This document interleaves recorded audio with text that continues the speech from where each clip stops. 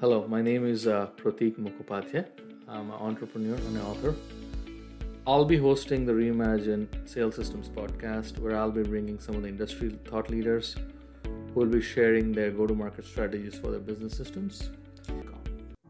Thank you, everyone, for joining today's podcast. I have the pleasure of having Mike Eric with me. He's a VP of IT at Acquia. Thank you, Mike, for joining. Thanks for having me, Pratik. So, Mike, if you can share a little bit about your journey in the enterprise world, how did you uh, come to Acquia and become a leader in their IT? That'll be really insightful for our listeners. Sure. So I think that my journey is probably a little different than how most people, get into the enterprise world. I actually started my career as an entrepreneur when I was in college at Bryant University. During my sophomore year, I think it was during my sophomore junior year, we started a company called AIO. It was a managed IT services company. So we serviced customers, small business, medium sized, mid-market enterprise, those types of customers. And after graduation, I decided that I was going to do that full time and just be an entrepreneur. So I ran that company for about 16 years. We had clients in the Northeast, Texas, and Florida. We eventually sold that company in 2015 to a company called Ergos in Houston. And I worked there in kind of the finance M&A space to do some of the mergers and acquisitions by other IT companies like ours. And that was a lot of fun. And then I had a connection that worked at Acquia actually, who said, "Hey, listen, we've got this, IT leader position open. I think, you'd be perfect for it. Why don't you apply?" So I did. And I think one of the things that they liked about me was the fact that I had been at so many other different companies, right? I had the experience of working at hundreds of different, clients, almost like a consultant. So I was able to bring a lot of real world experience and, know what good looks like. So that's kind of how I got to the enterprise space, which, like I said, is probably a little bit of a different path than a lot of people do working their way up the ranks. That's really insightful. I mean, at some point of time, I was in IT and now entrepreneur, so I can definitely relate to the value of having different perspectives. Thank you, Mike. So coming back to Acquia, can you share with us a little bit about their go-to-market strategy? What are the different channels they use? And then the second thing is, what are the systems and processes you have in place to enable those sales motions? Sure. So Acquia is a now private equity backed company. We were acquired by Vista in 2019. Prior to that, we were a VC backed company, and we provide digital experiences, a place for what we call dreamers and doers to build their digital experience. We've done a couple acquisitions in the last couple of years. One was for a CDP platform, one was for some personalization, and one was for something else. I can't remember what exactly it is. It's actually to do site building. But our go-to-market strategy is actually mostly on the enterprise side. We have SDRs, you have your MQLs, you have those types of activities that are driving a lot of our pipeline, but we also have a pretty decent channel. We have a dedicated partner team that deals with all the partners, and we do sell a lot through the channel. So we have to enable both of those sales channels. So the way we do that is actually we use Salesforce. That's one of our largest go-to-market platforms. We also use Intact on the back end as our ERP. Acquia has been around for a pretty long time for a SaaS company, right? We're pretty old for a SaaS company, founded in 2009. So we've had Salesforce for a pretty long time. And when we had Salesforce, a lot of the things that exist today, like CPQ and some of the community features, didn't exist back then. So we built a lot of those things ourselves through custom code, through Apex code, building our own modules and things like that. So what we've actually done over the last 2 years is re-implement Salesforce. So we're on this big project to kind of what we call Fulcrum, to re-implement our Salesforce, where we're now taking advantage of a lot of the modules that Salesforce now has. SteelBrick became CPQ. We're able to kind of use the native functionality now with CPQ instead of using the homegrown, quote, customization tool that we had ourselves. We're also taking advantage of the partner communities now, and we're going to be launching a new partner portal for our partners. So we're doing a lot of that in concert with our partners at Vista and also integration partner. That's interesting. Yeah, I've seen Vista also having some sort of a point of view and even a standardized tech stack. We were talking with another company that's also a portfolio company of Vista, and they encourage other portfolio companies to learn from each other. So that's awesome that you're standardizing on Salesforce. Well, yeah, I think one of the great things about having Vista on board was we were kind of dipping our toe in the water of doing this project. We had met with our integrator and said, hey, listen, should we rebuild it in place or should we start over from scratch? And we were originally going to rebuild it in place. And then when we got acquired by Vista, they said, hey, we've got some best practices. Why don't we come in and let's just kind of pause on this project for a second since you haven't really gone too deep in it.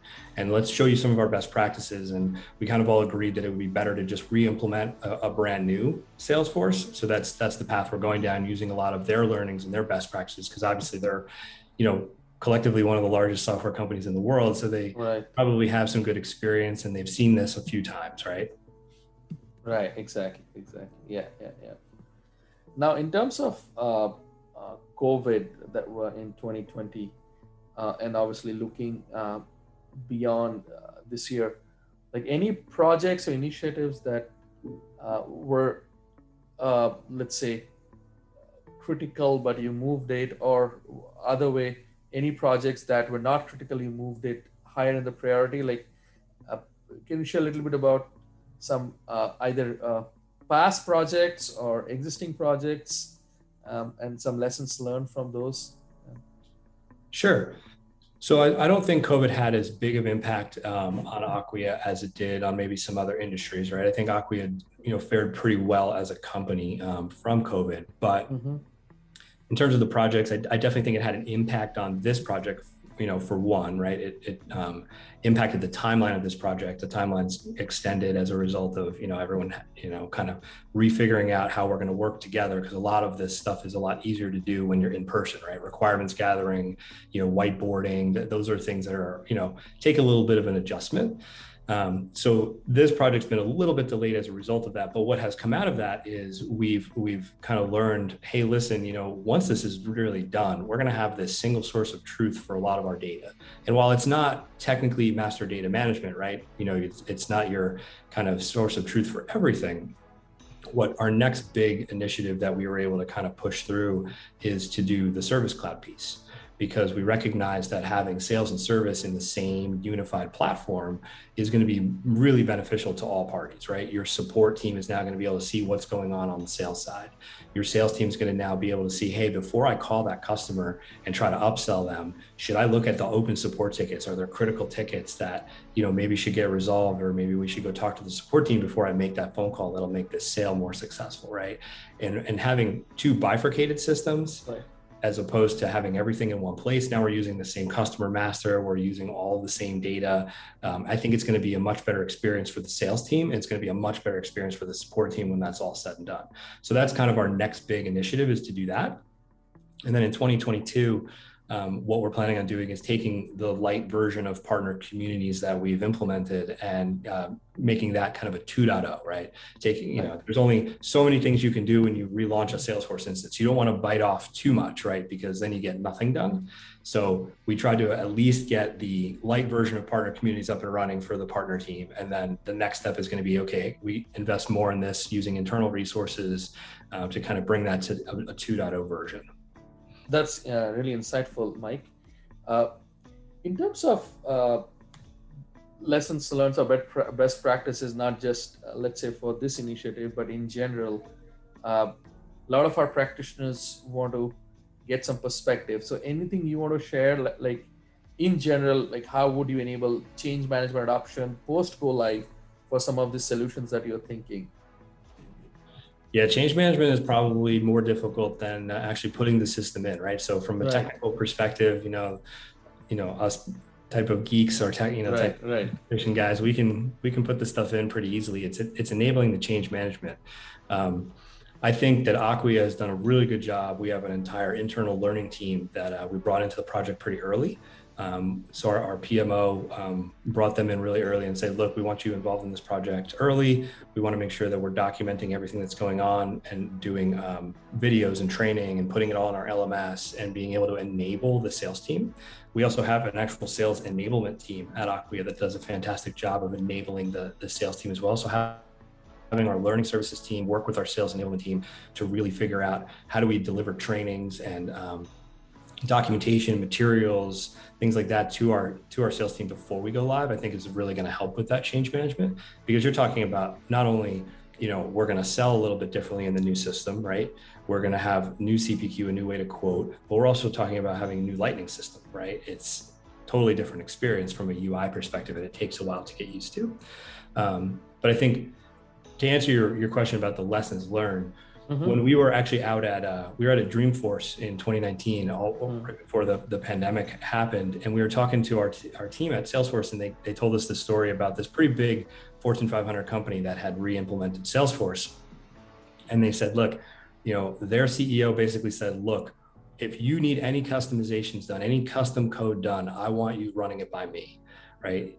He wanted to make sure that there was the most minimal amount of customization. Right. His kind of mantra was, look, if you need all this custom code to do what you're attempting to do, maybe you should reevaluate your business process and not try to make all this custom code. And it was just a way to spark a conversation. I highly doubt that they ended up with no custom code, right? But the point was that if you're having to build all this custom code into a system, no matter whether it's a NetSuite or if it's a Salesforce or it's a ServiceNow or whatever, you probably need to look at your business process and say, hey, can we simplify this?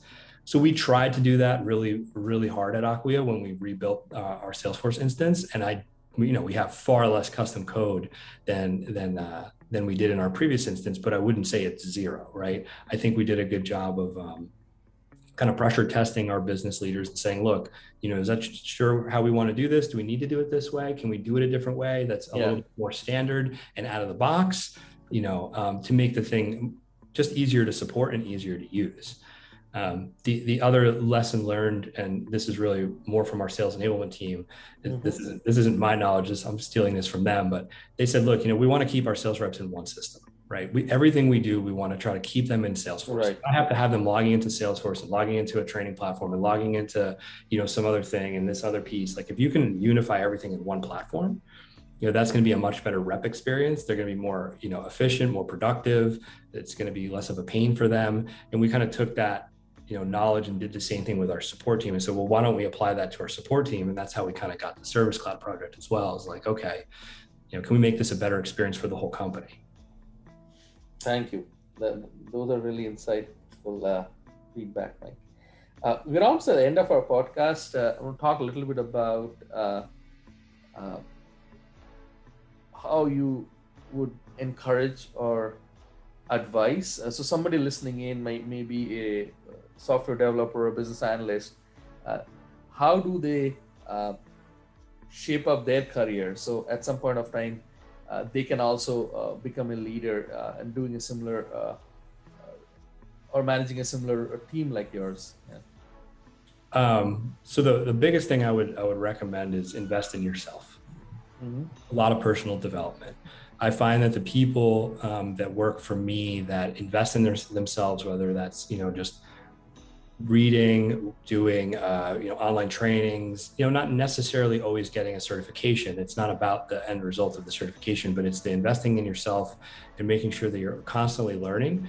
That's definitely going to get you, higher up on the ladder. And the other thing is, potentially to do some side work, right? We have a lot of people we know that they're doing one thing, but they want to pivot to doing something else, right? They're in IT, they want to pivot to security. So, doing a little bit of consulting on the side to try to figure out how they can dip their toe in the water on that stuff is definitely super helpful. That's a good advice, right? Focus on personal development and sort of take courses or do what you can and be interested. So that's interesting. Yeah, if your company offers training, by all means, take advantage of it, right? You'd be surprised how many companies offer, hey, look, we'll pay for your training, we'll pay for your certification. And it always surprises me how many people don't take advantage of those things at the company. Those are benefits that you're getting. You might as well take advantage of them. They're only going to help your career. Exactly. Great. This has been a pleasure, Mike. Really appreciate the insights. Thanks for sharing your journey, talking about some of the lessons learned, and also some advice for people listening in on how to shape their career. Appreciate it. Absolutely. Thanks so much for having me. So with that, I would like to wrap up this podcast. Thank you all for tuning into Reimagine Enterprise Sales Systems. To listen to more exciting podcasts, please visit my website, protikm.com or protikm.com, where you can subscribe to the show in iTunes, Spotify, Google Podcast, and other channels that you follow so that you'll never miss your show.